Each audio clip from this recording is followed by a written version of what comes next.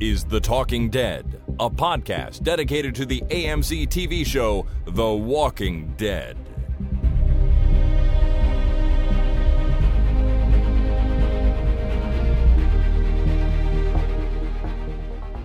Hi, my name is Jason. And my name is Chris. And this is The Talking Dead, episode number 428, recorded Friday, March 29th, 2019. Indeed, it is a Friday. I'm glad you remembered because I didn't update my notes. And if I did the intro, I would have said Thursday. Well, I don't do the notes until you send me the feedback, and you don't send me the feedback until shortly before the episode. So that's when I put in the date.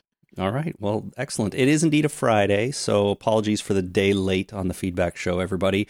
I have had a hell of a couple of days at the day job and just wasn't able to get to the podcast last night, unfortunately. But we are here now. Happy to be here. Excited to read the feedback. And, at least we didn't miss it altogether. Yeah, a day late and a dollar short. Well, I'm always a dollar short, but not usually a day late. Right. Okay, well, good to hear. Good to hear. Before we start the feedback for this episode, let's take a look at the ratings. The numbers. Let's take a look at the numbers, everybody. The Calm Before, episode 15, the second last one of season 9 of The Walking Dead, achieved a new low. It's like a blow to my heart. Like you even skipped the chest altogether, and it's like punching me right in the heart. I'm sorry, man. I don't mean to punch you in the heart. That doesn't sound very healthy. A new low of all time. It did. And that number is 4.15 million. It's still over 4? Yeah, but it's dangerously close to 4, in my opinion. It's 100,000 people more than that. That's a lot. Well, hey, yeah, it's a lot, of course. That's more than my whole hometown.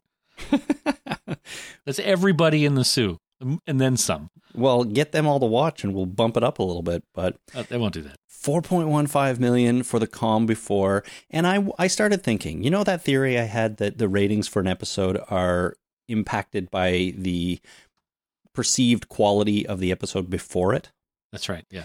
So Scars, which almost everybody pretty much universally enjoyed, I mean, not everyone, I guess, but it had 4.57, so a whole bunch of those people just dropped off and didn't come back to watch The Calm Before. Or on the other hand, so just the fact that the episode was good didn't make them come back. Maybe killing children and sort of the brutality of it is what kind of scared them away, and that's why they didn't come back. It could be. It could be that it was nice out. It could be that there was a large number of kitten-related memes on the internet that particular day and tied everybody's attention up. Well, sure. I'm sure there are all kinds of things that go into it, but I'm trying to narrow my focus a little bit and say... Right. So you're trying to blame The Walking Dead for The Walking Dead's ratings. Well, you know what? Or at least use it as the reason. I'm not trying to lay blame. I'm trying to compare apples to apples. Right. And, makes sense. If people were upset by what happened in the episode before, they might not have been as inclined to come back and watch this one, which seems to be the case, but I know there's no obvious way to determine that without a giant survey of everyone who watched, which we're probably not going to do. And you'd have to include the people that didn't watch. True. Right? Yeah. So we'd have to survey everybody, which is hard to do because everybody's not always available all the time. Or willing to maximize every part of that sentence. Right. Exactly. Or willing to do a survey. So anyways, or willing to not lie, because people lie just for the fun of it, right? Constantly, all the time. Yeah. Like, why would I tell you the truth? I'm not going to, this is not a court of law. I'm just giving you my opinion. And my opinion is complete bullshit. Yeah. You can't trust surveys. At least 45 to 50% of the surveys. Or at least the results, right? Sure. Plus or minus, 15%, 19 times out of 20. And 20% of the time they're right 40% of the time or something like that. Yeah, 60% of the time they're right every time. Yeah, exactly. Okay, The Calm Before got 4.15 million. I am going to feel bad when this show dips below 4. I don't think it's going to happen next week because it is a season finale, and those typically receive ratings bumps. But going into season 10, I would not be surprised if we go down below 4 at some point. Yeah, no, I can see that. All right. Well, with that out of the way, let's do our feedback, Jason. Sure.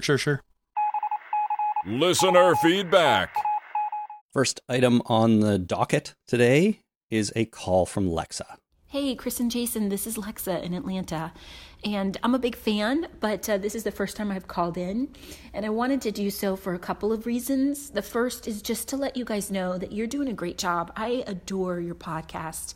I started listening to you as a little bit of therapy, actually, because I was so frustrated with the show and wanted to stop watching, but you guys helped me get through that. So thank you. And then I wanted to comment on this most recent episode as well as this overall season. I've really enjoyed this season, and in particular this episode. It feels like The Walking Dead is back. For me, what made me watch this show and like this show was the human aspect of things. It was just great to kind of get to know these characters and how they were dealing with these terrible circumstances, and the show has gotten away from that, and I feel like they're finally circling back into that and doing a really good job of it. I'm invested in characters like Connie and Kelly. When they were discussing how she had left her sister without saying goodbye, etc., I got really kind of emotional about that, and that was to my surprise because I haven't felt that way for a while about anyone on the show.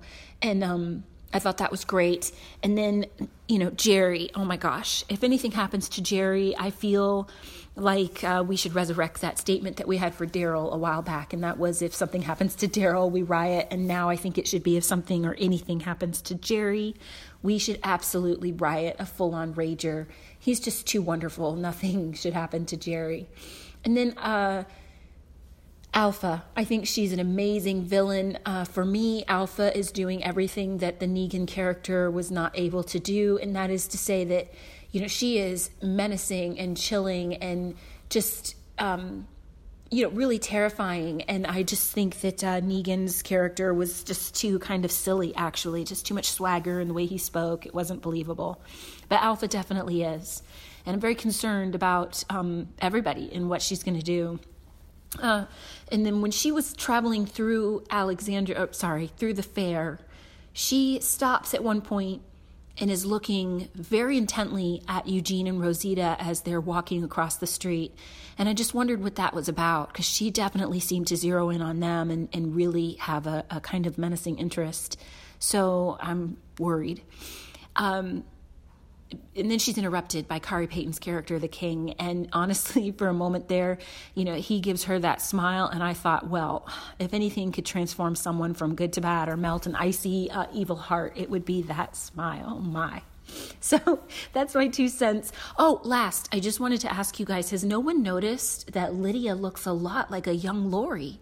Every time she's on screen, I think that. So I wanted to mention it to you guys too. All right. Thanks, you guys. Bye. Awesome. Thank you so much, Lexa, for that lengthy email, call, but it was great. And and first off, thanks for the kind words off the top. It's great to have you listening. And it is, and we've had to unfortunately say it in the past, and we'll say it again, that when the show is great, we shall get together and revel in its success, and when it's bad, we'll be your support group.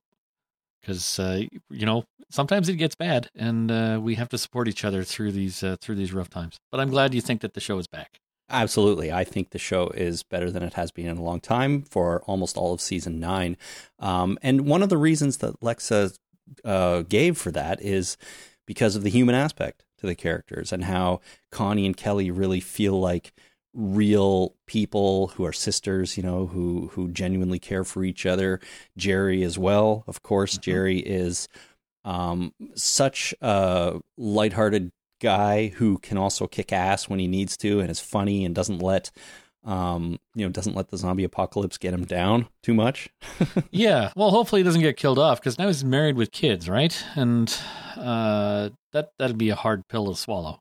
Yeah. I do. I mean, sorry to cut you off there. Glenn was married with, one on the way, and that was tough enough. If we had to take Jerry with, what's he got, 2 kids? 3 kids? 3 kids. Yeah, 3. That's going to be rough.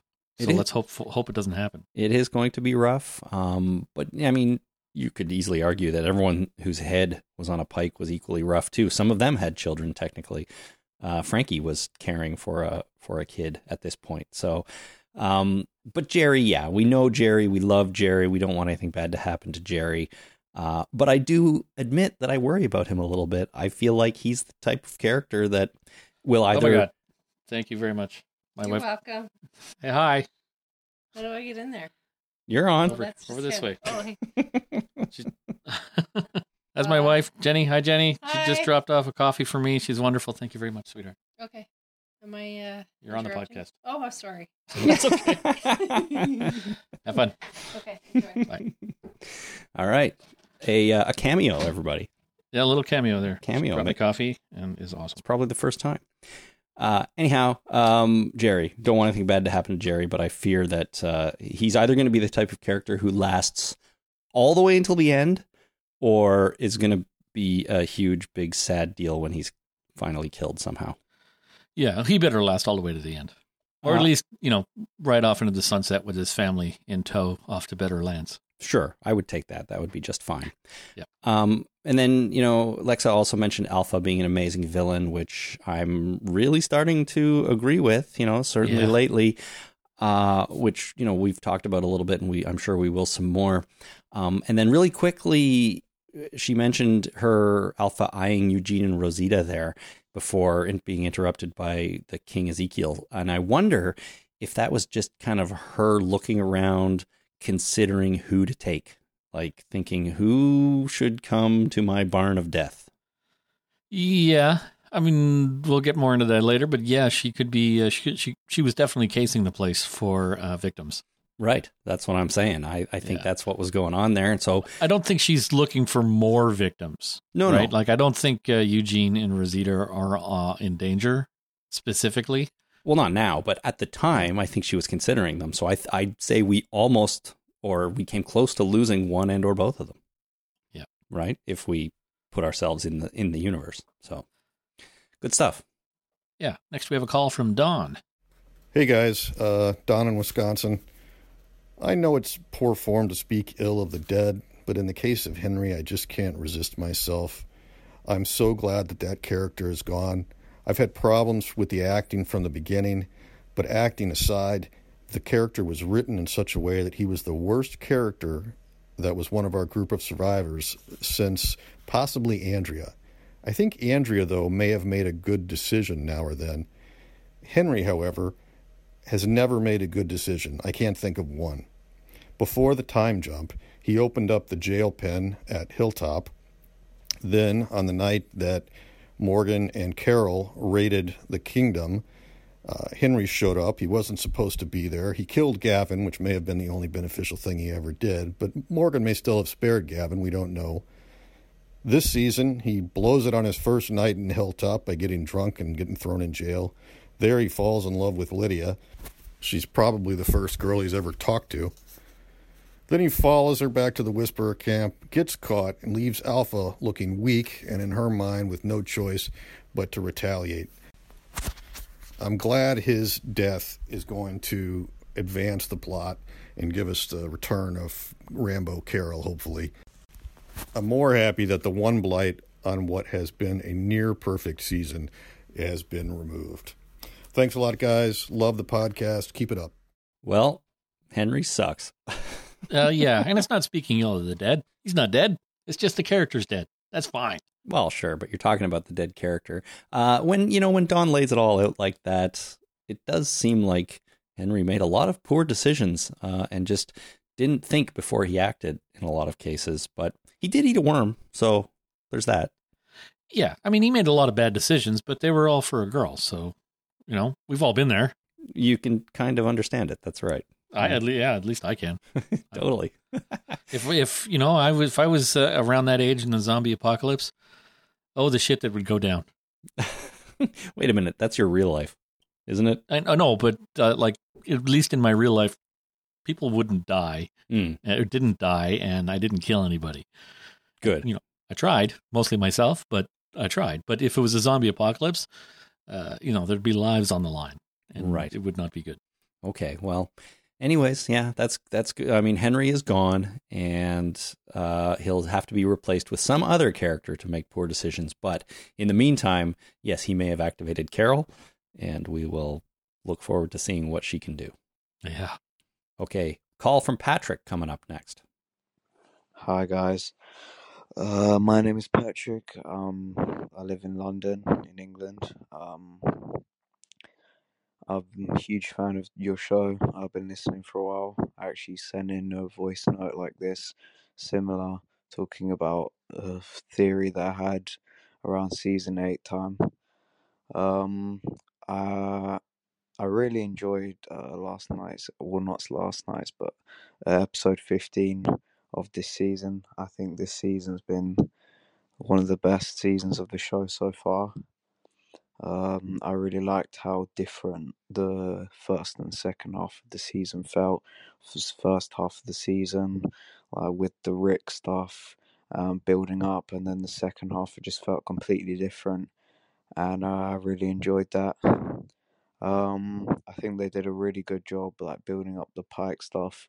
As a comic reader, I knew that was coming, but that like tension, the drama, like I wasn't sure who was on the Pike, and then that slow reveal with the music, it was so great, and Carol's reaction made it so much better. Like all of those actors sold that so well. Yeah, nothing else to really say. I just really enjoyed the episode. Looking forward to see what they do with the rest of the season. Keep up the good work, guys. I really enjoy the show. Thank you. Bye. Awesome. Thanks, Patrick. So we've only got one more episode to go, of course. Yep. So I suspect that, next week's season finale will be as much about kind of setting things up for season 10 as it is kind of wrapping up season 9, if you know what I mean, right? I do. I think they're going to introduce some things that will play out long term in season 10. I don't know what those are, and I barely can even speculate, but it's going to be dealing with the fallout of what's happened now. I wouldn't even be surprised if there was another mini time jump. Like, we have those heads on Pikes, and now we're 6 weeks or 6 months in the future, and they've been trying to live with, the knowledge that the Whisperers are out there and that they are dangerous, and sort of also propelling us into the future, which is setting things up for season 10 a little bit. I'm not sure if that works. We've already had a lot of time jumps. But it is possible, I suppose. Mm-hmm. I mean, we did have, it's a bit of a time jump when they moved to Lydia dropping off that pog with the H on it for Henry. Like the heads were gone and the blood was dry, and it was starting to snow a little bit. So I'm not saying it's a long time jump because they said winter's coming, but it might have been a week or two. Yeah. I mean, it could have been anywhere from a few days to a few weeks, probably. I don't think they would have waited more than that for her to go there and sort of pay her respects to the Pike, to Henry's Pike. But yeah. But yeah, I don't know. I guess because the snow started in this episode, we're probably not going way far ahead, unless we pick up right where we left off in a snowstorm, and then midway through the episode, we sort of start setting up season 10, which causes a bit of a time jump. But anyways, I'm just sort of speculating. I don't know exactly what's going to happen, but I certainly think that there will be some things in this season finale that we look forward to in season 10. Yeah, I absolutely agree that, that's a nice thing to do with the season finale, is to wrap up the season as a whole and kick off what's going to happen at the beginning of next season. Right, without making it a real big time frustrating cliffhanger or anything like that. Make sure there's an ending and then a new beginning. Yes, I would agree with that. All right, next we have a call from Designer Will. Hey guys, Designer Will with feedback for Season 9, Episode 15, The Calm Before. Man, this episode was good. I'm sure a lot of people agree. There's a lot of cool stuff in here. There is one thing, though, that stood out that I just bummed me out a little bit, and that's when the group who leaves the fair to go out at night to look for the Whisperers, they're like, we go this way or we go this way. And then Michonne's like, that means we split up. Oh my God. I was like, no, that's not what you do. You do not split up right now. And of course, we all know what happened there. I don't know why at this point these leaders think it's like a grand idea to have 3 or 4 people together, just, I don't know, going after a massive community of people. It just seems real dumb. I mean, I thought a lot of this episode was good, but that one little bit, which of course led to a lot of bad things happening, oh man, I wish that was handled differently. What do you guys think? Well, Jason, I know what you're going to say. Yeah, never split the party. And now I can actually attribute it, I can actually effectively blame them for doing that, knowing full well what that means. Eugene mentioned in this episode that they were having an intercommunity tabletop role-playing game session. And he asked Rosita? What's her name? Rosita. He asked Rosita to join. And she's like, no, I don't think so. So they play D&D. So they know, don't split the party. They know what a good party is consistent of, and how they can support each other, and how having numbers makes a difference, even a little bit of a difference. You don't split the party. You don't say, oh, we'll just send off a ragtag group of people right now, and then we'll party a little bit here at the fair, and have some candy apples, and then we'll follow you soon. It's like, no, fucking get your shit together, and have fun at the fair after the imminent mortal threat is dealt with, or at least you've accomplished your goal of telling the hilltop that there's a problem. So get your ass on a horse, grab a sword, and get on the road. Don't go have another cider. So when they encounter that overturned cart, the overturned hilltop cart, yeah, should they? You're saying they should have just continued on with the mission straight back to hilltop, everybody, and sort of dealt with it that way, rather than going out to look for the missing people whom they don't know are dead. They went to look for them. Or, as long as they stay together, do one or the other. As long as they stay together, do one or the other. Okay. I mean, there are campaigns that start that exact way. You're on the road, you encounter an overturned cart, and there's tracks going off that way. It's like, wow, do I just continue with my my original plan of traveling as a merchant from one town to the other, or do I go off on this adventure to find out what's going on and maybe encounter some orcs, or even some goblins or hobgoblins or whatnot? So this kind of shit happens, right? Sure, yeah. But you don't split the party. You don't have a group of people sitting around the table and then you go, you know what, the two of us are going to continue on to the next town, and three of us are going to head off into the woods to find out what this trail is all about. Because then, really, now you have two different games going on, right? The DML has to manage two different games while one group of people is off doing one thing. The other people are just standing there with their thumbs up their asses doing nothing, and then vice versa.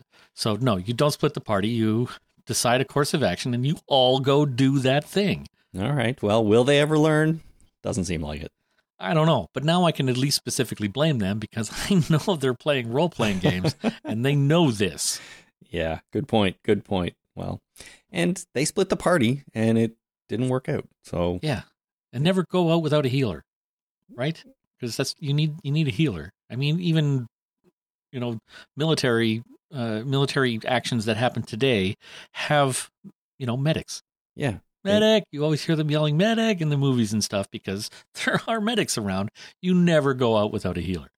So, and that's what you mean by don't split the party. You have your tank, you have your range person, you have your magic user, you have your healer, and you have your thief.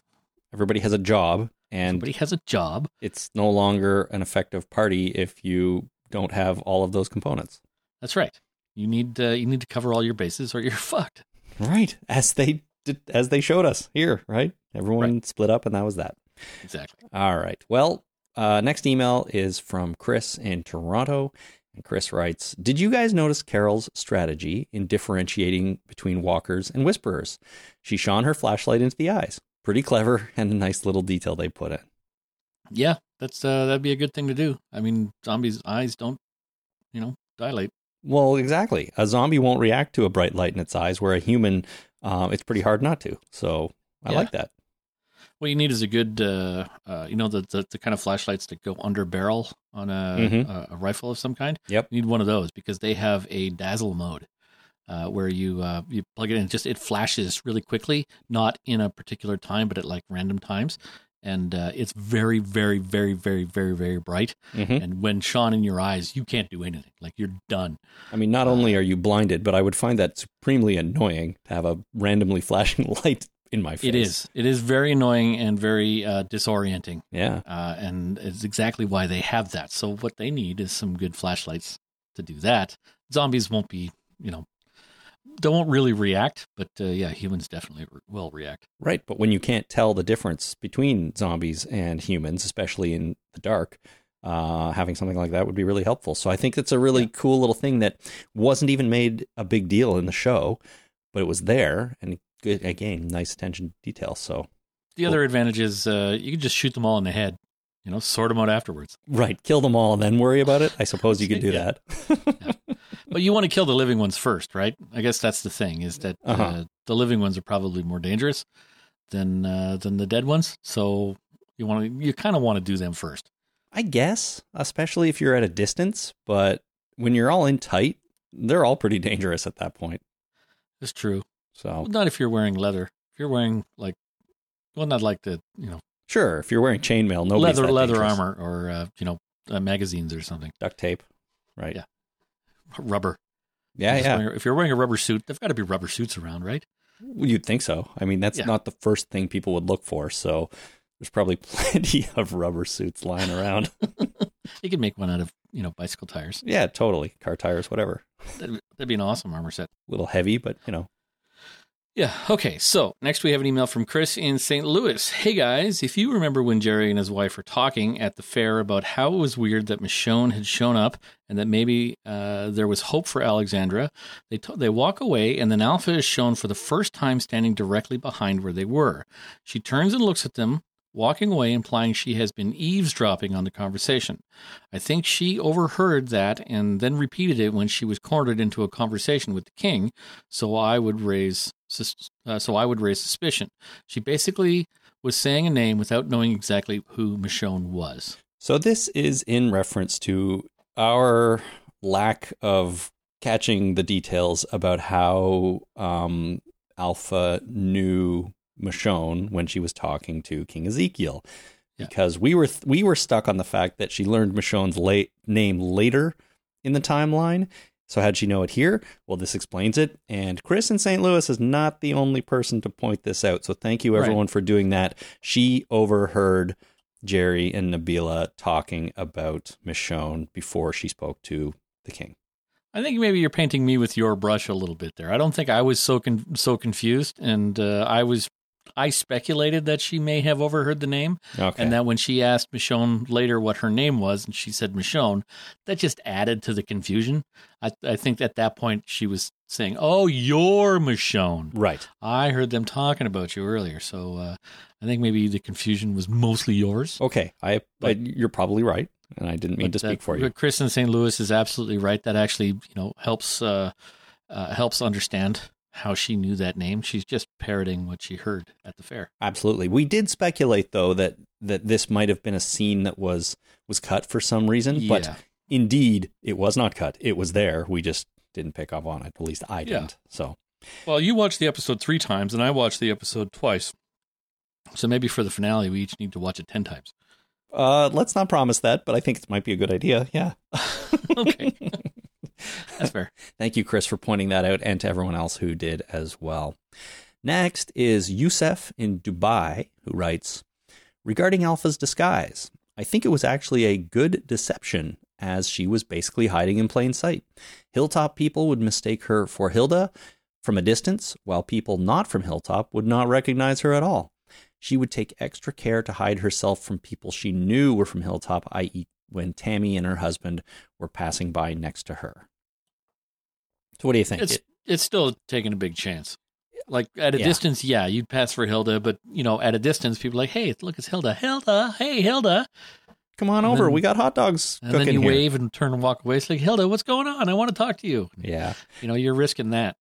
That's the thing. I do agree that it does seem like a pretty big risk still. But, if she kept to herself, then it might work if no one sort of prodded her too much. Yeah, or Hilda, happy anniversary. Oh, yeah, that's right. Where's your husband? I heard it was your anniversary. Where's Miles? I'd like to congratulate him. Yeah. He's in the bathroom. Yeah, he's in the porta-john over there pooping. He had some bad elk or whatever, bad deer, and he might be in there a while. Yeah, when you're looking for an excuse, diarrhea, because then people stop asking questions. That's a good advice. Yeah, absolutely. All right, keep going. All right, next we have Cameron in Sydney. Cameron writes, "For me, the best part about this episode is that it has totally brought me full circle on Alpha's character. I just didn't buy into her to start with. She seemed to hold more power than she was due, and I couldn't quite understand her motives and why the Whisperers followed her.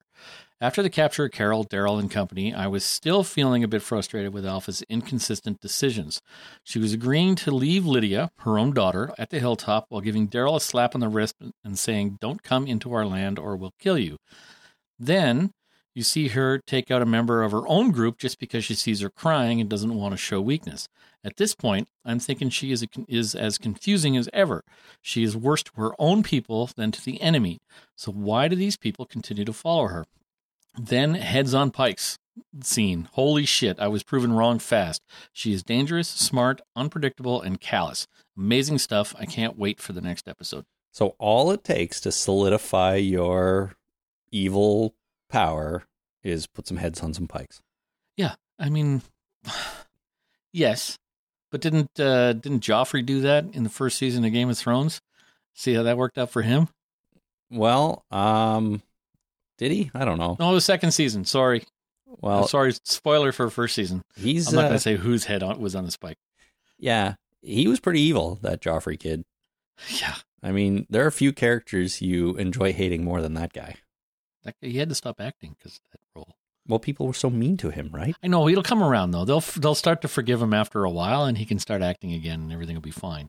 But yeah, for a while there, he was just too good at his job. Maybe he needs to do a nice, lighthearted romantic comedy, and then people will forget he was Joffrey, and he can act again. Yeah. Well, that's maybe what I he think. doesn't want to act again. Who knows? Maybe. I mean, some people do that. That kid that played Anakin, he doesn't want to act anymore. Yeah, there's no coming back from that, though. Well, he became a Marine, I think. Oh, wow, really? Yeah, I think so. That's quite the thing. Yeah. All right, well, thank you, Cameron, for that. Next up is Chris in Washington State. I've got both Chris's so far to read. That's funny. There's 3 Chris's. I had one. Oh, you had one. Chris in St. Louis, yeah. We have so many listeners with my name. It's really weird. Anyways, Chris you have so many wives with your name. It's weird. Yeah, an entire one, just for clarity. Right. It's still a little weird, but that's okay. I know it's weird that my wife and I have the same name, but it makes it easy. Our initials are the same. So if we need to initial something, either of us can do it on behalf of the other one. Yeah, no, that's same with Jenny and me. We have the same initials. Same with Jasper, actually. So we all have the same initials. Oh, good. Well, it's handy, I'll tell you. It's very handy. All right, Chris in Washington State writes, "How terrifying but brilliant is the power move by the Whisperers to surgically strike and leave a calling card, as it were. Nobody is ever going to feel safe again. I did not need the show to tell me that the Whisperers were able to lure people away all over the fair and incapacitate them for eventual inclusion in the main event. It was brilliant. Their group probably could not take out the kingdom in a traditional fight, but this method works to their favor. Obviously, it will be less successful next time, but the seeds of fear have been planted. I know a lot of people want to know how the Whisperers took their captives. I'm a strong believer in show, don't tell, and this was brilliantly illustrated in the episode by showing Henry dashing away to investigate a blown pipe. It is obvious to me that the others were subsequently lured by various means to out-of-the-way locations and taken. Some, such as Tara, made themselves a target simply by being alone. Remember, she went to prepare for the trip, setting out in the morning." Yeah, so don't go by yourself, and if somebody offers you candy, don't follow them. Well, that's good advice for sure. Was it enough in this episode to have Henry run off to check the pipes and, a few other things to sort of nail it home that they were kind of luring them away? Well, they established that these people were by themselves. Yeah. And that's what they had to do. Because and for Henry specifically, we had to get him away from Lydia somehow. Right? Because if he was with Lydia the whole time, the story would be very, very different, if not impossible. Mm-hmm. So we had to lure Henry away. And I liked the fact that they lured him away with something they established way back at the beginning of the season. Like in the first episode of the season, they established that he was he was the person that did this shit. Yeah, he was the pipe guy. So So that's the thing.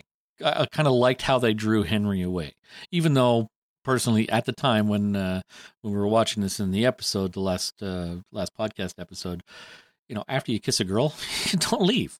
Like, I understand from a storytelling perspective that it makes sense and that it was well done, but from a personal experience kind of way, you don't kiss a girl and say, "See ya, I'm going to go do something else. I'm going to go hang out with my buddies." Don't do that. Okay. Just don't do that. Don't go fix the pipes. Yeah, don't go fix a pipe. I don't care what it is. If you got plans to go to a movie and then you make out in the middle of the afternoon, you stick around until you both go see the movie. I mean, you seem to have this all figured out. At least how to deal with. It's taken a lot of practice and trial and error. Like, the reason I know this is because I've done this. All right. These are mistakes I've made specifically. Fair enough. Well, good. Glad you're such an expert on the topic. But yeah, and I'm also glad that I'm married and I never have to deal with this shit again. There you go. Well, I think it's still a little bit flimsy that, Alpha and the Whisperers would be able to get these people out so sort of under the radar. But, this does go a little way to help that a little bit. They separate people out one by one, lure them away, incapacitate them, and then phase them through the fence somehow, pretty much. All right, well, let me ask you a question. Mm-hmm. We know Alexandria has walls. We know the Hilltop has walls. Does the Kingdom have walls? Well, it definitely has a gate. Are there walls all the way around it? It would seem to make no sense for there not to be, but I understand building big walls is difficult. Well, what about Oceanside? They don't have walls. No, they're more of a forest community. They have a gate too, though, if I remember. Everyone has gates. So, yeah. Okay, well, we've seen the gate, but we haven't seen, fortifications all the way around. And the Kingdom's pretty big. So is, Alexandria. Hilltop's a bit smaller and more easily walled. Mm-hmm. But, there might just be areas where there aren't walls that you could just take somebody, maybe kill a guard. You know what? There you go. You might be onto something here. I don't think we've ever seen, a full perimeter sort of map of Kingdom. So maybe there's just a hedge in one section which you can just sort of slide through. Yeah. All right.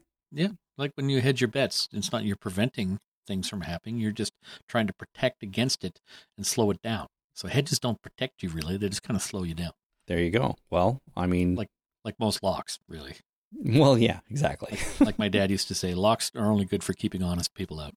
Sure. Makes sense. Well, hedges are good for keeping nobody in, apparently. Yeah. And they're, more of a mental barrier than anything else. It's like, I should walk around. I don't want to wreck their hedge. Or I don't want to get all scraped up as I squeeze through there. Right. Yeah. All right. Good. So next we have an email from Alex in London. Perhaps it was just me, but in the shock of the moment, I actually realized that I wasn't that great at identifying the different heads, despite the cutscenes back to the Kingdom. And it took me until an hour after the episode to realize that Enid was dead. Sorry, Enid. Well, that is a bummer. I had a similar experience with the first couple. Especially the one highwayman that, we'd only kind of seen in the background and I think had one line. Well, even Ozzy I had trouble with because Ozzy, context helps and so does headgear and shirts, right? When you see, and I even had problems with Tara because, usually you're used to seeing people in context and with clothing and items that are normally with them. Mm-hmm. But so taken out of context, just a head, I think it might be a little hard to identify, even though I've gone on for episodes of this podcast now saying that we're really good at recognizing faces, and we might be, but when you have dead faces, mm-hmm. it's a little harder to identify and to put them together with the live faces because of the being a live thing. Right. And also these weren't real heads. So that also makes it a little more difficult. I mean, we've gone, a long way in, making fake heads of people, but we're not perfect at it. No. So there's going to be slight differences between, seeing these heads and knowing who they actually belong with. Personally, I went to a website that identified everybody specifically and I went, oh, okay. Yeah, I did too, just to make sure. I was able to identify, I was pretty sure I knew who everyone was, except for, like I said, the one highwayman guy. And Ozzy as well. It took me a minute because he didn't have his hat on. If he'd had his hat on, it would have been easier, but it also would have looked ridiculous. Well, I would have, if I was cutting off someone's head and putting it on a pike, I'd put their hat on, especially if it was their signature item. Well, that's the thing. It's their main thing, but yeah, he didn't have his hat. The rest I didn't really have trouble recognizing. Tara had all her hair down in her face, but that's her hair still. So Enid was easy. Well, they put the glasses on what's her name.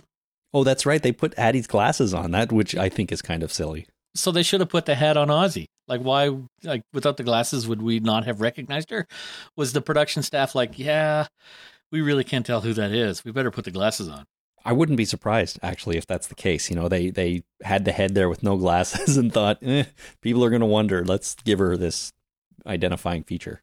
Yeah, I would. Yeah, see, with the glasses, I would have put the hat on Ozzy. I would have done all that stuff. Sure. Anyways, well, we got it all sorted out now, but I must admit, I had a problem with Frankie. I didn't quite catch Frankie. Oh, no, I knew Frankie. I had double problem with Frankie. First of all, I didn't recognize who the head was on the pike. And then when I rewatched the episode, I was like, oh, it's her. Why was she on the pike? And why do we care about her? I didn't realize that was Negan's, slave wife. What do you call her? One of his kept women, yes. Yeah, it was more of a, slavery than anything else. But, I didn't recognize her as that person.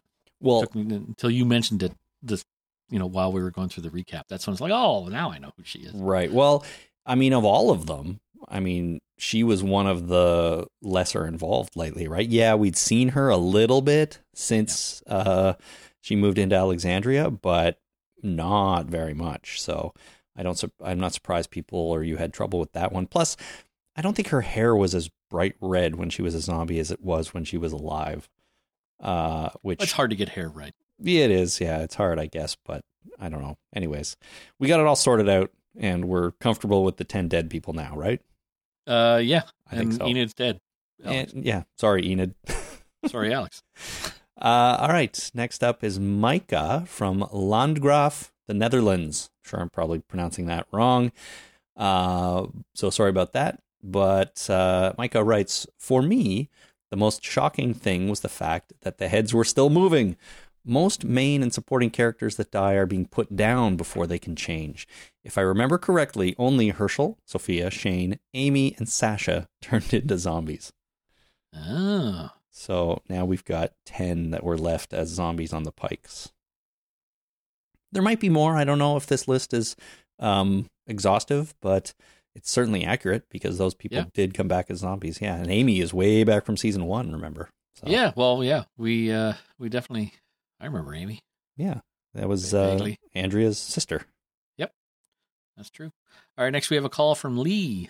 Hey, Chris and Jason, this is Lee in St. Catharines. How on earth can you put a head on a pike and not poke the brain?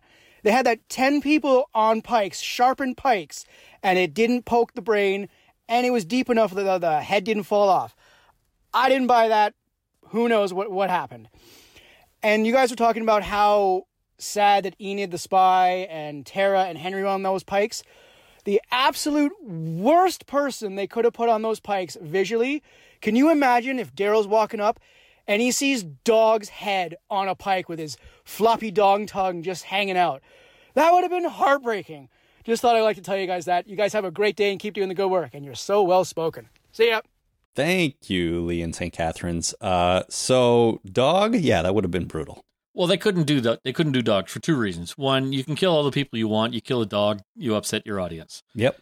It's like, punching people in the face and hitting them with baseball bats in the face is one thing, but you bash somebody in the knees with a baseball bat, everybody goes, oh, right? Or everybody knows that pain. Well, I've never been hit in the knees with a baseball bat. Well, no, thankfully. But you know what it feels like to bash your knees and be in pain. Sure. What if you bash a dog with a baseball bat? You can't do that either. No, you can't do that. You can't kill a dog. And if they killed Dog and his head was on the pike, Daryl would have turned around and killed everybody. Like he would have flipped his shit and he would have turned and he would have gone and hunted everybody down right then and there. We wouldn't get the rest of the plot. Yeah, that's kind of true. And I would have applauded him on. I would have encouraged him on because you can't kill a dog. No. It just pisses me off. I agree with that. What about putting heads on pikes without poking the brain? Well, I'm going to tell you a story. Oh. It's not a nice story. Oh. It's kind of a weird story. And so in high school, I never took biology. But I, at one point, went into an after-hours biology class where they were finishing dissecting cats. And I was in there, and the couple of people that I knew in the class who were dissecting the cat, and I watched, and what they wanted to do was get at the brain. And so they tried to get through the skull and get at the brain. And I left after about half an hour, and they couldn't do it. They were bashing it with things. They didn't have the right tools. They didn't have like a hammer or a sledgehammer or a chisel or anything that they could crack the skull open. So they were just trying with various instruments to get through the skull, and they couldn't do it. So there's a couple of things here. One is we know people's heads are very soft in this universe, but in real life, skulls are very hard, and it's quite difficult to get through the skull to get at the brain. So putting the head on the spike, I don't think that they necessarily poke the brain, because your skull goes down like on the top of your spinal column. Your skull is all the way down there too, right? So jamming your head on a spike doesn't necessarily go get you through the skull. So it's just, I think that they were mostly just sitting on their necks. But given that, their heads probably would have flopped over. So I don't really understand whether it's possible, not possible, but I know that getting through a skull with something that's not meant to go through skulls is very difficult. Okay, fair enough. I think maybe, I can see how I think this would be possible, but also easy to go a little too far and poke the brain. So maybe they just took a great amount of care, left enough neck to get the neck meat down onto the pike without poking up too far past the jaw, maybe. And then you're not touching brain if you're only there, right? Yeah. So I don't know. They put a strap on their necks, and the pike was actually behind their heads. Yeah, that would work too, but I don't think that was the case. So I don't know. I think a friend of mine texted me earlier today about this very thing. I haven't wrote back yet, but he said same thing. How'd they put heads on pikes without destroying the brain? I'm thinking, I don't think it would be that hard, but I don't know. In real life, it wouldn't be that hard. But we have a couple of issues. The heads would fall off because they would be on the pikes very, very strongly. In this universe, it's not that difficult to get through the brain or through the skull to get to the brain, because you can do it with the sharpened stick in this universe. We've seen it. Yeah. So you just kind of, poke them with a stick very gently into their skull, and it goes right through into their brain, and they're dead. Yeah. And even poking a brain a little bit doesn't kill somebody necessarily. There's stories of people's like having railroad spikes and long pieces of metal shoot right through their brain, and they get up and they walk away and they go to the hospital and they're like, yeah, I got injured. And they're like, holy shit, dude. Did you ever? Yeah, but in the Walking Dead universe, like any contact with the brain kills the zombie. You touch the brain, they're dead. Yeah. So, I mean, just maybe they took a great amount of care to do it carefully, and maybe they've been practicing this for a long time with their own people. Used straps to strap the upper part of their spinal column to the pike, to the stick.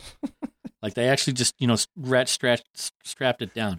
Like those things you get, those ratchet enclosed metal things you get at the Home Depot to hold pipes together. Yeah, like pressure fit. Collar cuffs or whatever they are. Maybe they put one of those on there and they used a screwdriver to tighten it down so that they got the upper part of their spinal column to stick to the stick. That would definitely work.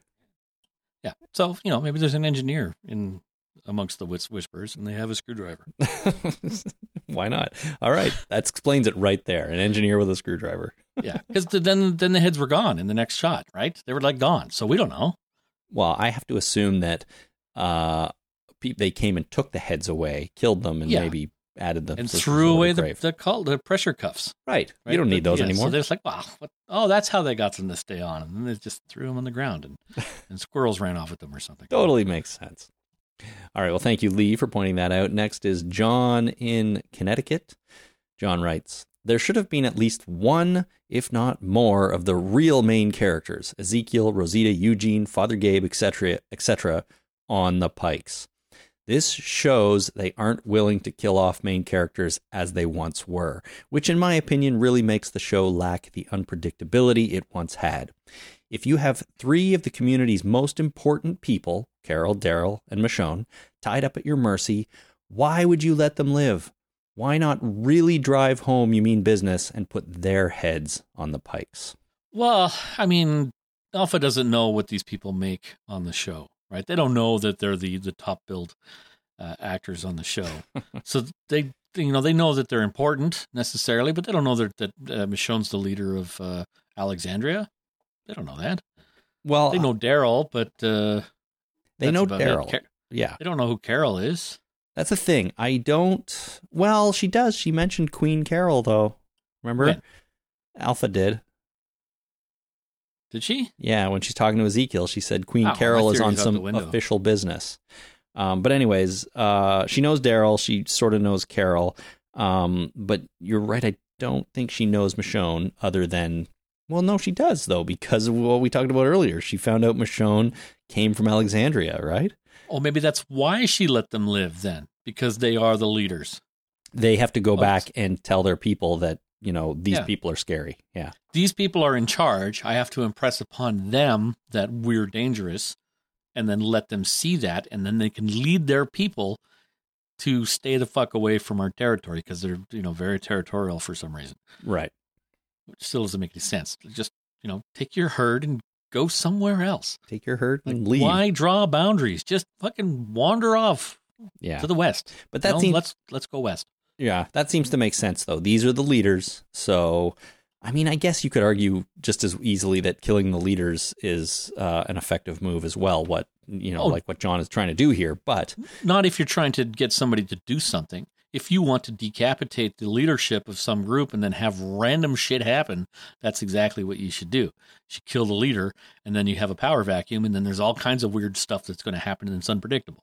If you want to actually have somebody, a community, do something, you get their leader to do it, their current existing leader. Yeah, that's true. But, I mean, Alpha's such a seems to act in kind of random, crazy, evil ways. I sort of think maybe she would fall on the side of kill the leader and see what happens. Yeah. But maybe she's not as just kind of chaos theory as we think. Well, no, because she's been trying to get her daughter back for like half a season. Yeah, that's true. It's a good point. But completely against what their current societal philosophy is. Right.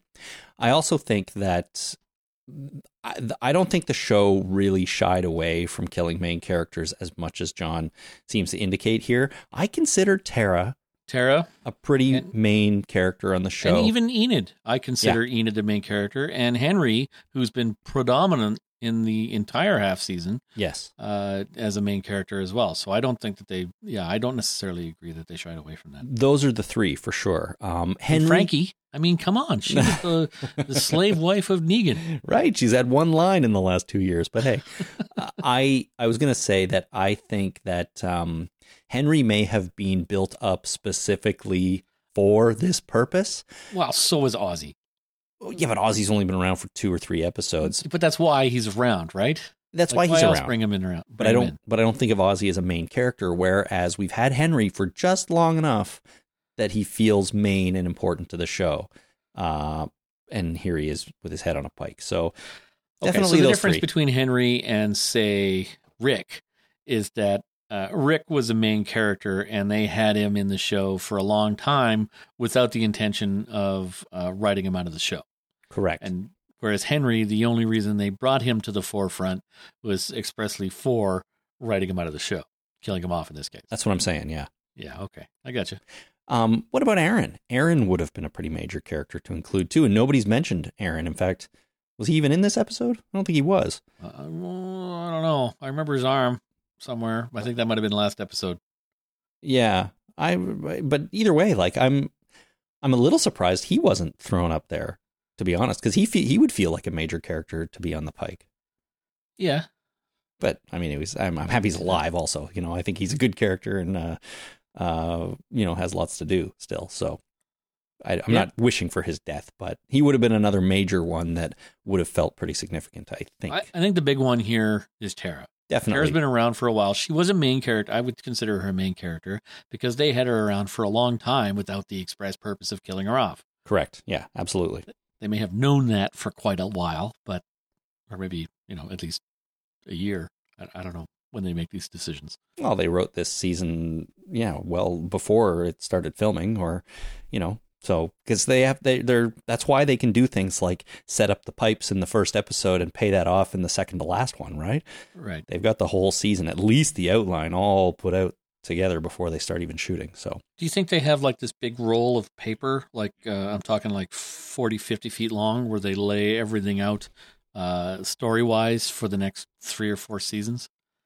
I don't know. I think if you have a consistent showrunner for a long time, you might do something like that.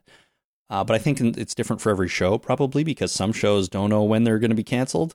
Others know that they're going on forever. But I know they had this for the MCU when they were trying to figure out when they were planning all the movies for the last 15 or 20 movies. They had all laid out that this is what everybody's going to be doing.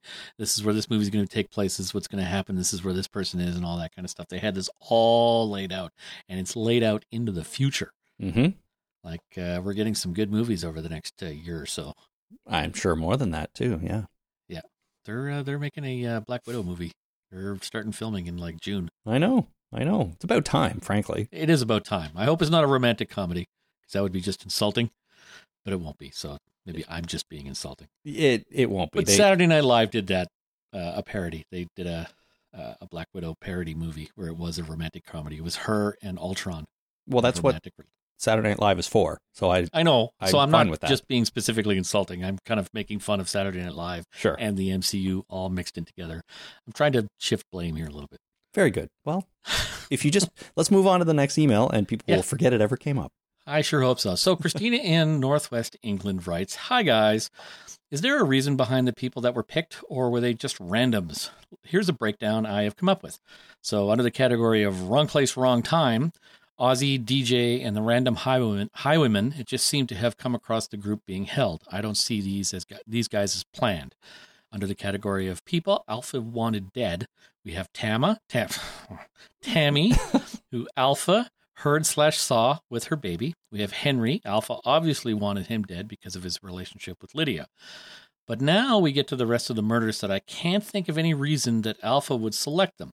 However, I can think of a reason that Lydia would want them dead. So we have Enid wanted to hand Lydia over while at the hilltop in order to get Alden back. Tara was upset to see Lydia arrive at the kingdom with Daryl and didn't want her to stay. We have Addie. Lydia saw her as talking/flirting with Henry. We have Rodney was being an ass to Lydia when Addie was talking to Henry. We have Frankie. At one point, she was talking with Henry while he was trying to find Lydia. Did Lydia see them talking and get jealous of her also? So, are these all random people, or do we have a dun-dun-dun, an actual spy in our midst finally? Is Lydia somehow behind those that were picked, or is it really just a case of crazy coincidence in those that were picked had history with Lydia? Well, it's a very good question. You can definitely connect all the characters to her and find reasons that there might be animosity between them. But I think if you look hard enough, you could almost do that with anybody. You could, but if you also know that Alpha was there in disguise watching this whole fair thing, she saw all this interaction between Lydia and these people. So maybe she picked these people because they had some kind of meaningful interaction with Lydia. Yeah, that makes a little bit more sense than it's Lydia in on it. So Lydia's a spy? Is that what we have to do now? Well, that's not what I'm going to do, but I could see you going down that route. No, I think we only have one spy, and we know who that is. Sure, well, I mean... /is, I don't know. Maybe Enid has a twin sister that they killed just for this very specific purpose. Well... Throw us off her trail. Yeah, you never know. But it's not the last time it's going to come up on this podcast. No. But anyways, I think your theory about... Alpha just witnessing all of these things and kind of making her decisions, though, based on those interactions, I think that probably explains it, or at least goes a long way to explaining it. Yep. All right, Matt in South Wales writes, "It's funny, I never really paid much heed to Tara. I remember her showing up with her sister, if I recall, and since then she's always just been there. A bit geeky, a bit chirpy, but usually a happy, optimistic face in a bleak landscape. I never thought for 1 second she'd be one for the chop, and when I saw her head on a stick, I was genuinely surprised. Now I'm genuinely sad that we won't see her again. She never really changed her outlook and took everything in stride with that happy demeanor. There are definitely few like-minded people in the Walking Dead universe. Don't get me wrong, I was sad for the others, even Enid the spy, but for some reason Tara's loss affected me the most." Yeah, I guess the takeaway from this is do not be the leader of the Hilltop. It hasn't You will die. It hasn't gone well for the leaders of the Hilltop lately. Well, Maggie just left, right? Maggie just left. Jesus was killed. Gregory was executed. Tara was executed. I'm not so sure I'd want to step into that role anytime soon. Yeah, that'd be bad. Who's going to be taking over? I'll be honest. I think they're probably setting up Magna to step in there. Right? They're already back at Hilltop. That's where they were going. Yeah. And I feel like that group was maybe brought into the show to kind of fill in some of the holes left in Hilltop, but we'll have to see. Okay, that makes sense. All right, next we have an email from Dylan in Hull, UK. It was truly shocking to see all those heads on spikes, people that we've grown to love over the years. But wait, something looked a little off about Enid's head. Could it possibly be a look-alike Walker head? Is the real Enid a spy for the Whisperers? Come on, Jason. I know you're with me here. Yeah, I'm with you, Dylan. You're right. I think it was either a twin or someone who looks a lot like her. Right. It was the other Enid. Enid 2. Enid's stunt double was on that spike, not herself. Well, obviously what they did, because Enid's a spy and she needed to come in from the cold, she needed to be brought back into the Whispers, or whoever the organization is that's who's in charge of the Whisperers, because I don't think the Whisperers are like top dog. I think there's probably like some kind of government organization that's running the Whisperers. Jeez, or man. At least Beta, and Enid works for them. So what they obviously did was they grew a clone of Enid and then killed the clone in order to throw us off. Yeah, it must be something like that. Well, or it could be as simple as our next email from Mark in Seattle, who writes, "When I saw Enid had died, all I could think of was Michonne telling Alexandria the news, and Negan standing in the background whispering under his breath, 'Ah, crap, that was my best spy.'" Oh, see? That'd be good, but that takes Enid out of the game, right? It does, but no. I'm trying to keep Enid in the game. No, yeah, I hear you, but no spy lasts forever, except unless you're James Bond. No. There's just poor James Bond. Poor James Bond. Well, they keep killing him, right? And then replacing him with other James Bonds. I think James Bond is just a front. It's a persona that different people take on. Yeah. Yeah, and it doesn't last very long. Like their life expectancy is not good. No, not great, eh? Yeah. All right, so next we have an email from Trisha in Massachusetts. Is that what MA is? It sure is. It's not Maryland? What's Maryland? MD, I think. Okay, well, from MA. I'm not good at my state abbreviations. Trisha writes, Daryl couldn't have just tossed Alpha off that cliff. I'm starting to think he's a double agent. First, he doesn't finish the job with Beta, and now he misses an opportunity to end Alpha. No, he would never. No, he would never. But I had the same thought. Like, there's a moment where she looks away. She looks over at the herd, and he's just standing right there. Like, a quick body check, and she's off that cliff. Yeah, but he's got his friends to worry about, right? What do you mean? He's standing there by himself. No, back at the camp. There's other people. She had just told him, you will meet your friends on your way back, and then you'll see the border to our land. That doesn't mean they're free yet. That means that they're planning to be free. There's probably some kind of incentive not to kill Alpha in order to help safeguard his friends. As in, she has to return before before they're set free. That would make a lot of sense, but I don't think the episode set that up very well. She was there talking to him and said, you'll see our borders, here, all our borders are in these directions. You'll see our border to the north on your way back. You'll meet your friends in a field halfway there. And then Daryl walks off. Basically, she lets him go. She doesn't bring him back and then show up and say, okay, I'm good. Let everybody go. Right. I mean, even if Daryl ran into somebody, be like, I don't know, she left, I guess. Yeah, exactly. So I do think there was an opportunity there for him to do something, or at least try something. But it wouldn't be the first time that a character has not, tried something on the show, performed what you'd think they would. So yeah, performed perfectly. I mean, we've all been under duress and under stress in some situations, and then an hour later, we're like, shit, I should have done that. Damn it. Yeah, that would have been a great idea. That would have worked out really well. Damn. But so Daryl's saying that probably to himself. I'm sure that's what he's thinking. Yes. Yeah.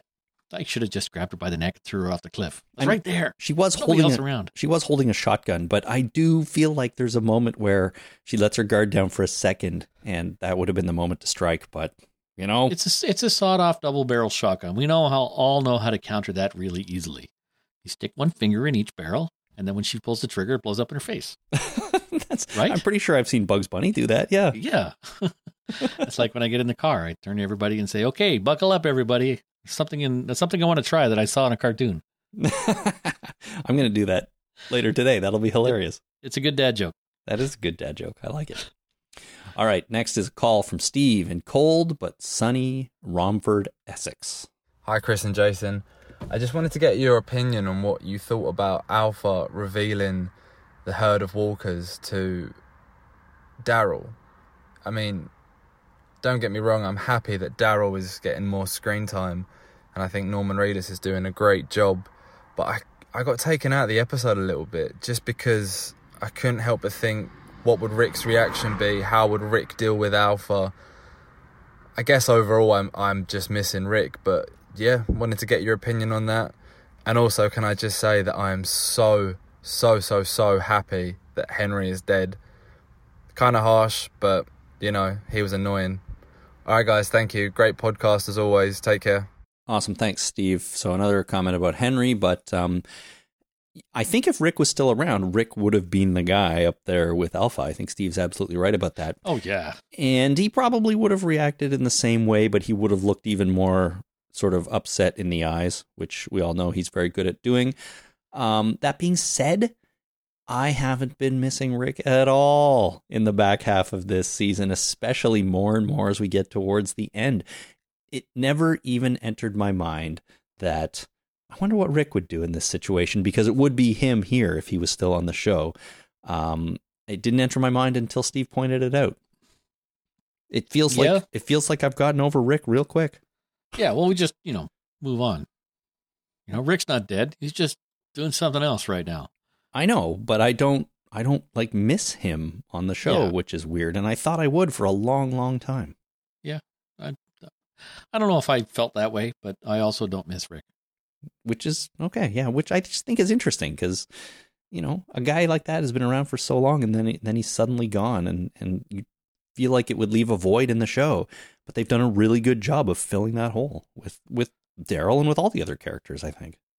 That's true. So poor Rick. Poor Rick. All right, next we have an email from Cody in Marion, Ohio. Just imagine the kind of pain that Sadiq is going through right now, having to watch 10 good people, friends, family, loved ones, get mutilated right in front of him and knowing there is absolutely nothing he could do about it. And the whole time wondering, am I next? Most likely praying that it would be quick just to stop the torture of seeing it and to be kept alive in order to tell the people back at home what happened. This is going to take a huge toll on Sadiq in the future, and who knows if he will ever be able to find peace with it. This is very sad to have this number of deaths, but Sadiq has to live with his pain and the visions of seeing all those good people die in front of him. Yeah, it's a good point. Sadiq has had a rough time at on this show at times. Like when we first met him, he was all alone and not all there, and he was involved in the death of Carl, and now he's the guy that had to sit there and watch all of this happen. But man, oh man, has he been great, I think. Yeah. Just so good on the show. And him delivering that speech on stage at the end was amazing. And I mean, that's a huge thing to do, I think. Get up in front of people and talk? Well, I'm talking about for an actor, just like that's a pivotal moment, like on the show. And he did a fantastic job, Avi Nash. I agree. Good stuff. Elizabeth in Newcastle, UK writes, I still don't know why the Whisperers claim territory. There's a lot of land out there. It's not like they're competing for resources with the communities. Why not just move on? It's not even a classic nomad versus farmer conflict, which is usually based on settled people trying to keep nomads from ranging over territory that they always used before. This is more like the other way around. The communities were there first and did nothing to provoke this conflict. They don't seem to have anything the Whisperers want, and in the end, the communities will win. Why did the Whisperers start this fight? Oh, of course, because Alpha is crazy. Yeah, and Eugene and Rosita went into their territory and climbed a water tower and put up some technology, and that really pissed them off. All that because of this. Unless the Whisperers are new to the area and are just trying to stake their claim for some reason, but they're travelers, they're nomads, as she said. So yeah. This is why I think they're being run by a separate organization, because their motivations don't make any sense. Just fucking turn left and start walking. Take your goddamn herd with you if you need them so badly, and just go. Like, what are you sticking around here for? Is like the deer particularly tasty here? Do they eat deer? Yeah, we saw them carving up some deer. That guy had a rabbit. That one guy that she stabbed in the head, he was carrying a rabbit at the time. Was he? Or was it a cat? Well, I don't know. Might have been a bird. I don't know. It was dark. Okay, they eat animals. They do need. They do eat animals. Yeah. So whatever. But yeah, I mean, they could just go on their way unless there's some other motive keeping them around here. I don't know. Clean water, maybe. They live out. They live outside, and they wander around. They're nomads. They don't really put up shelter. They just kind of sleep out in the open a little because they have to stay light. So doesn't it get cold in the winter? Don't they want to go to Florida or maybe Texas or something a little warmer? Well, you would think. What the hell are you doing sticking around Washington, D.C.? It's not the right place for you folks. It seems like it might be the wrong place for them. I don't know. Maybe more will be revealed because it does seem like they could just bugger off and everyone would be happier, right? Yeah. I don't know. They're being run by the ZIA, the Zombie Intelligence Agency. It's a new government agency specifically organized to maintain and herd zombies in order to achieve their specific goals, and they don't like Hilltop for some reason. There's a movie idea in there somewhere. I think maybe it's Eugene. I think the government's after Eugene for some reason. Well, he knows something, right? I mean, sure, he was lying about being part of a government organization way back when, but maybe he's lying about that, and the government wants him back. Maybe, and so they've sent the Whisperers to get him. Yeah, well, they're not, they're not smart. They're just manipulative. All right. I mean, it's clearly the only explanation. Yeah, and Enid works for them. So that's why they grew a clone, for Enid, so they could get her back in to give some information. Mm-hmm. She's going to eventually send Alpha back in to take, what's his name, her boyfriend? Damn it. Alden. Good names today. Alden. What? Alden, yeah. They're going to go back for Alden because she's sweet on him. So they'll bring him back in. Maybe his clone wasn't ready. They're waiting for the clone to grow up so that they can kill him off. Oh my God. You have it all figured out as usual. Yeah. So that's what's going on. Okay, perfect. All right. So next we have an email from Anna in Wales. Is this the end of the Hilltop as a main location with Maggie, Jesus, Enid, Tammy, and Tarragon? There aren't any major characters left that I can think of. I guess that's why they moved Magna's group there, to have some characters left after this season's mass cull of the Hilltoppers. It's probably why Yumiko and Magna had the "We're Hilltop now" conversation in the episode. I wonder who will be their leader now. Alden? Is there anyone I'm forgetting? This must be where I absorbed the idea that it would be Magna's group when I was putting the feedback together, because that did seem to make sense to me. There's also Alden, that's true, and I mean, characters could move around. I mean, Aaron could move to Hilltop and take over. A pact, right? They're basically one community now, so they can, they can move around. Yeah. Commute, even for, I work at the Hilltop, but I live in Alexandria. Yeah. I commute. I've never really had a good idea of how far apart they are, these communities, but yeah, I mean, people can move around. So there are still main characters, and they can shift them into positions that make sense. Yeah, they're probably working on a monorail right now.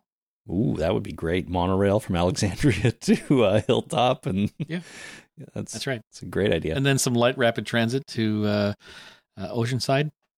They don't want to build a monorail right now. That's for phase 2. Yeah, absolutely. And people go to Oceanside. That's like their summer residence. They go there to go to the beach and go in the ocean. Yeah.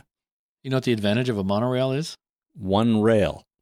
It's above all the zombies. Oh, yeah. They just go right above them. They can't climb onto the thing, right? They're not going to climb up these concrete pillars or what have you. No.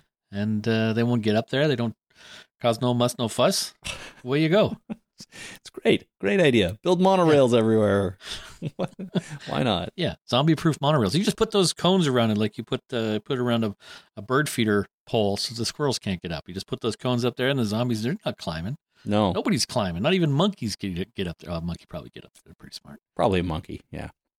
Not a lot of Squirrels monkeys. too, because they're not dissuaded by those cones. No, you can put anything up and squirrels still get in your bird feeder. Damn squirrels. Okay. Where are we? Mike in Albuquerque writes, with the death of Tara, I can't help but wonder, is there actually anyone left in Alexandria who would even know who Heath is, should he ever return? The only emotional impact would have been him seeing Tara again, and now that will never happen. It's a shame they never tied up that loose end. Yeah, I guess Heath is a chick in the bucket.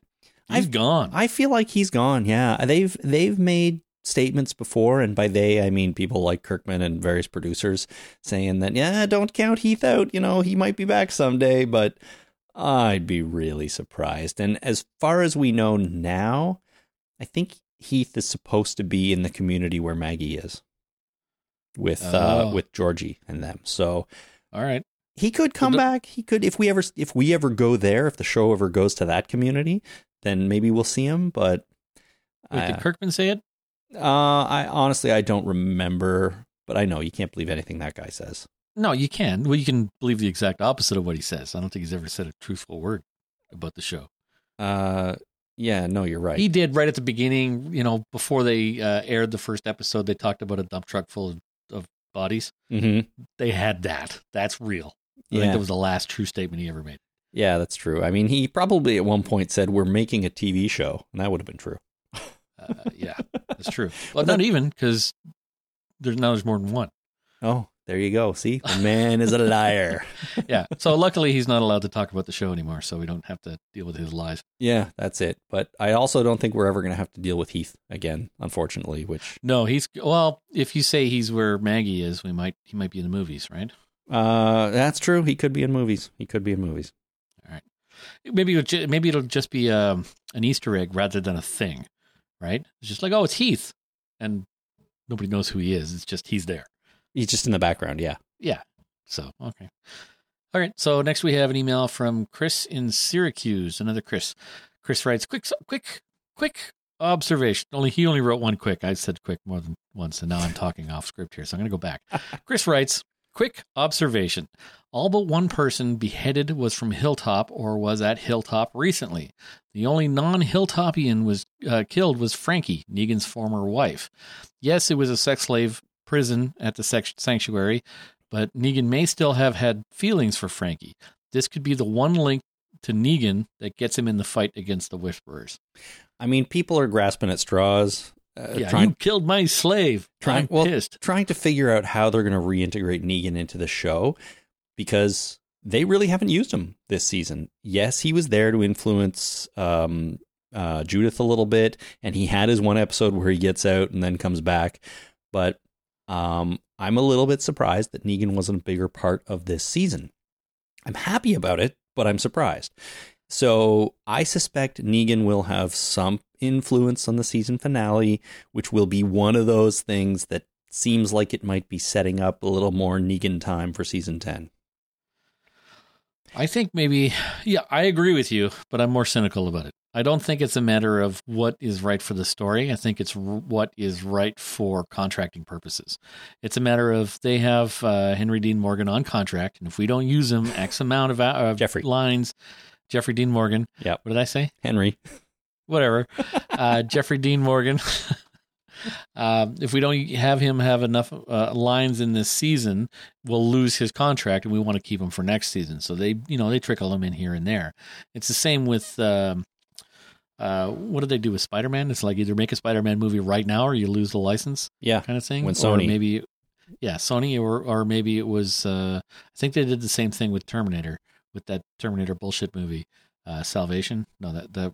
Yeah, we better make a Terminator movie, because if we don't, we're going to lose the property to another. We're going to lose it. So you use it or lose it, kind of thing. So I think that contractually they needed to keep Jeffrey Dean Morgan around for this season, so that they could use him properly next season. Yeah, I think that you may be right about that. I don't know. I was just surprised that such a big name actor was used so little in this season. But at the same time, they could have shot all his stuff all at once. Like, it wasn't really integral to the other shit that was going on. They may have got a second unit out there and shot all his stuff, and then after 2 weeks worth of work, they let him go. No, here's your fucking bag of money. We'll see you next year. Actually, you're probably right about that. They, for efficiency, that's how they would do it. The idea, you're going to give me a bag of money to keep my contract alive for a year so I can do stuff, and then you're only going to use me for 2 weeks. Fucking awesome. Yes, please. Yeah. I'm taking the rest of the year. I'm going to go shoot that goddamn movie with The Rock. Oh yeah, Rampage. That was it. That's right. But the idea that they have to get him into the fight against the Whisperers, I don't know if that's going to be a thing. Like, is he going to come out and want to start fighting the Whisperers, or is it going to be something totally different? I don't know.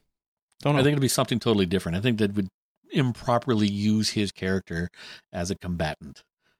Yeah, probably. I don't think that would fit really well. So yeah, he's much more manipulative than that. They'd want him, he's not going to sit down with Alpha and then have a conversation and talk around it being a bad guy. No, that's not going to happen. No. You might talk Beta out of it, but not Alpha. Yeah, maybe not. All right. Next is Richard on the internet. And Richard says, I feel like the Whisperers won't get their comeuppance this season, but they will next season when the communities come together and fight back as a group. And Negan will be the key. He won't be happy that Judith, his only friend, was threatened, and I think that will be the thing that's finally going to get him to come out of his cell. Mark my words, Negan will end up saving the day. I feel it in my bones.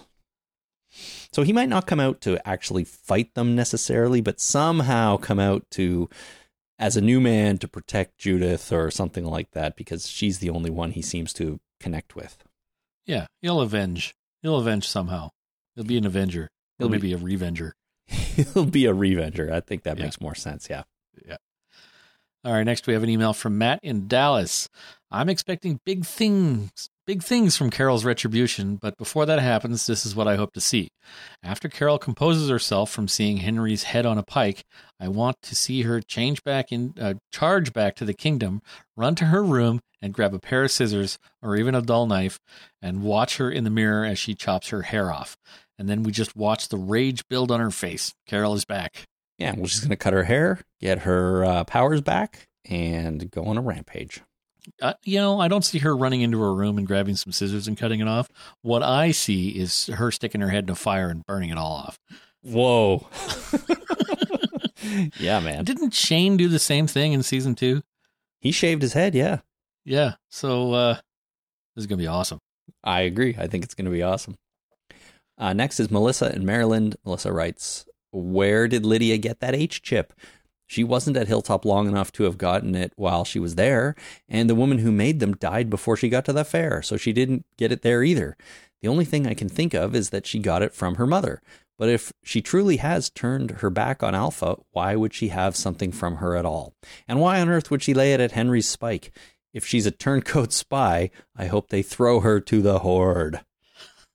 Well, Henry gave it to her. Henry gave her that at Hilltop.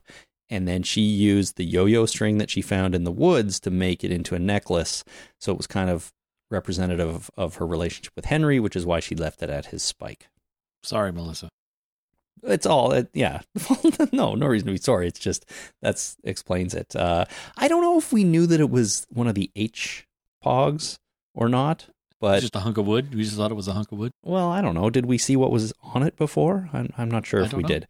Here, I found this thing on the ground. You can have it. Right. I mean, well, it's a zombie apocalypse. You either got to It's go. actually kind of nice. If you're going to make if you're going to give a card to somebody, just what you need to do is you need to take a piece of paper, fold it in half, write a note on the front, write a note in the middle, and then go outside and pick something up off the ground, a stick, a twig, a flower, a leaf, whatever, put it in the card and give it to that person. It's going to be way more meaningful than just walking into a card store and buying a cheap-ass, sentimental, sappy card. You hear that, everyone? Make your card and put a stick in it and a leaf or something, and people will love it.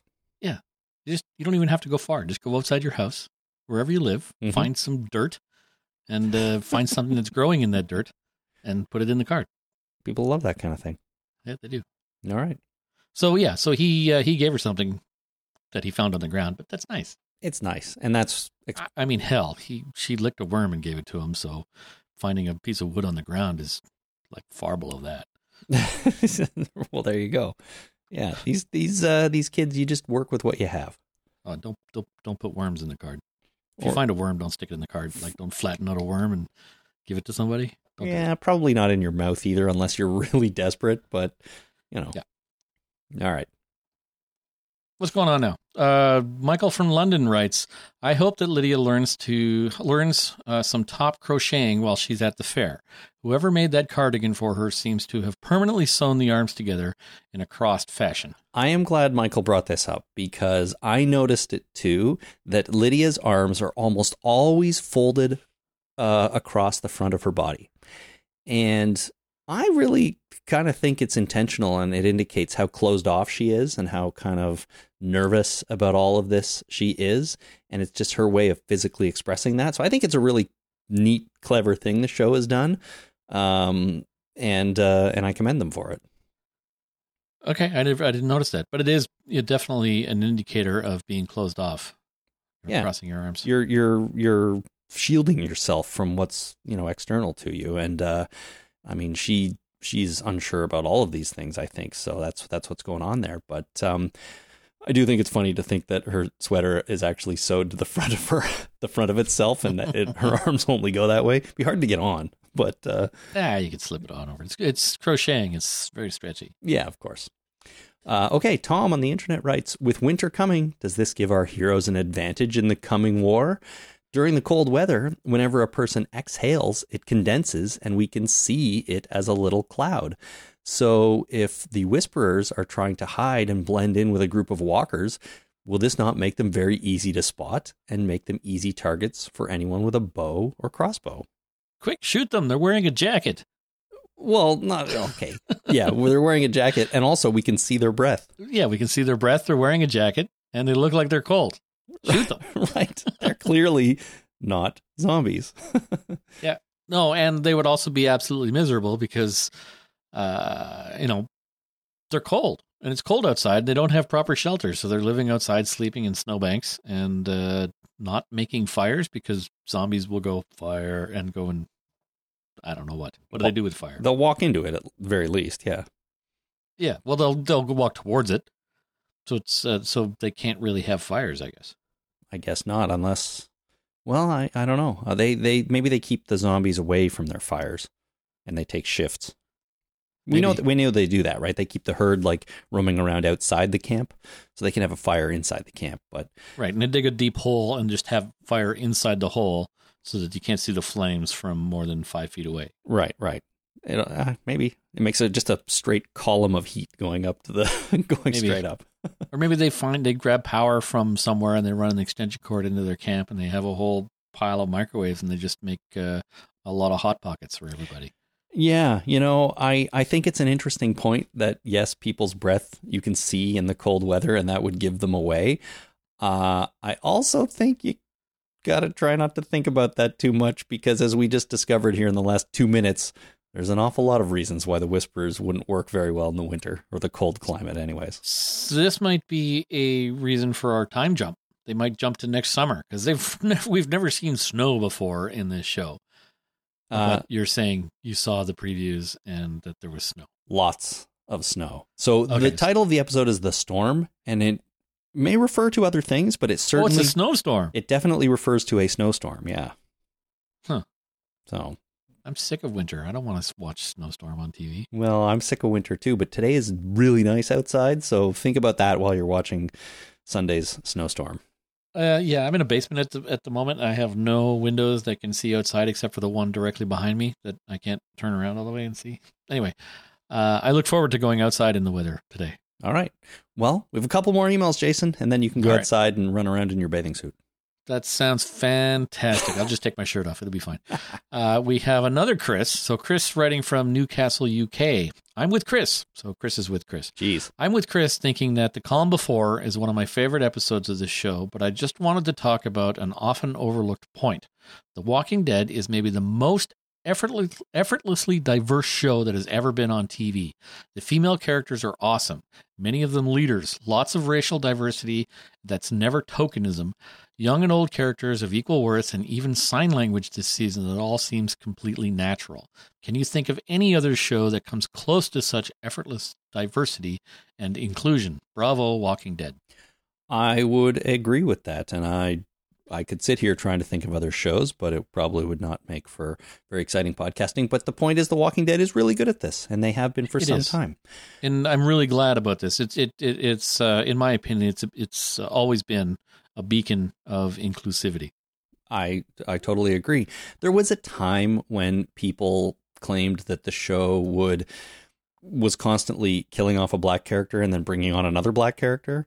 There was season 3, season 4, 2, 3, 4 around there. Yeah, which I guess is a thing, but it also doesn't take away from the fact that all of the things that Chris listed are true, about the show being diverse. So maybe it's gotten better in the last 3 or 4 years, which is an improvement too. But overall, I completely agree with him that it's a good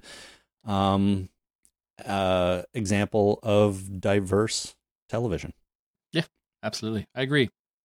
All right. I agree with all the Chris's. And there are many. And there are many. All right. Finally, we have Jasmine in North Carolina.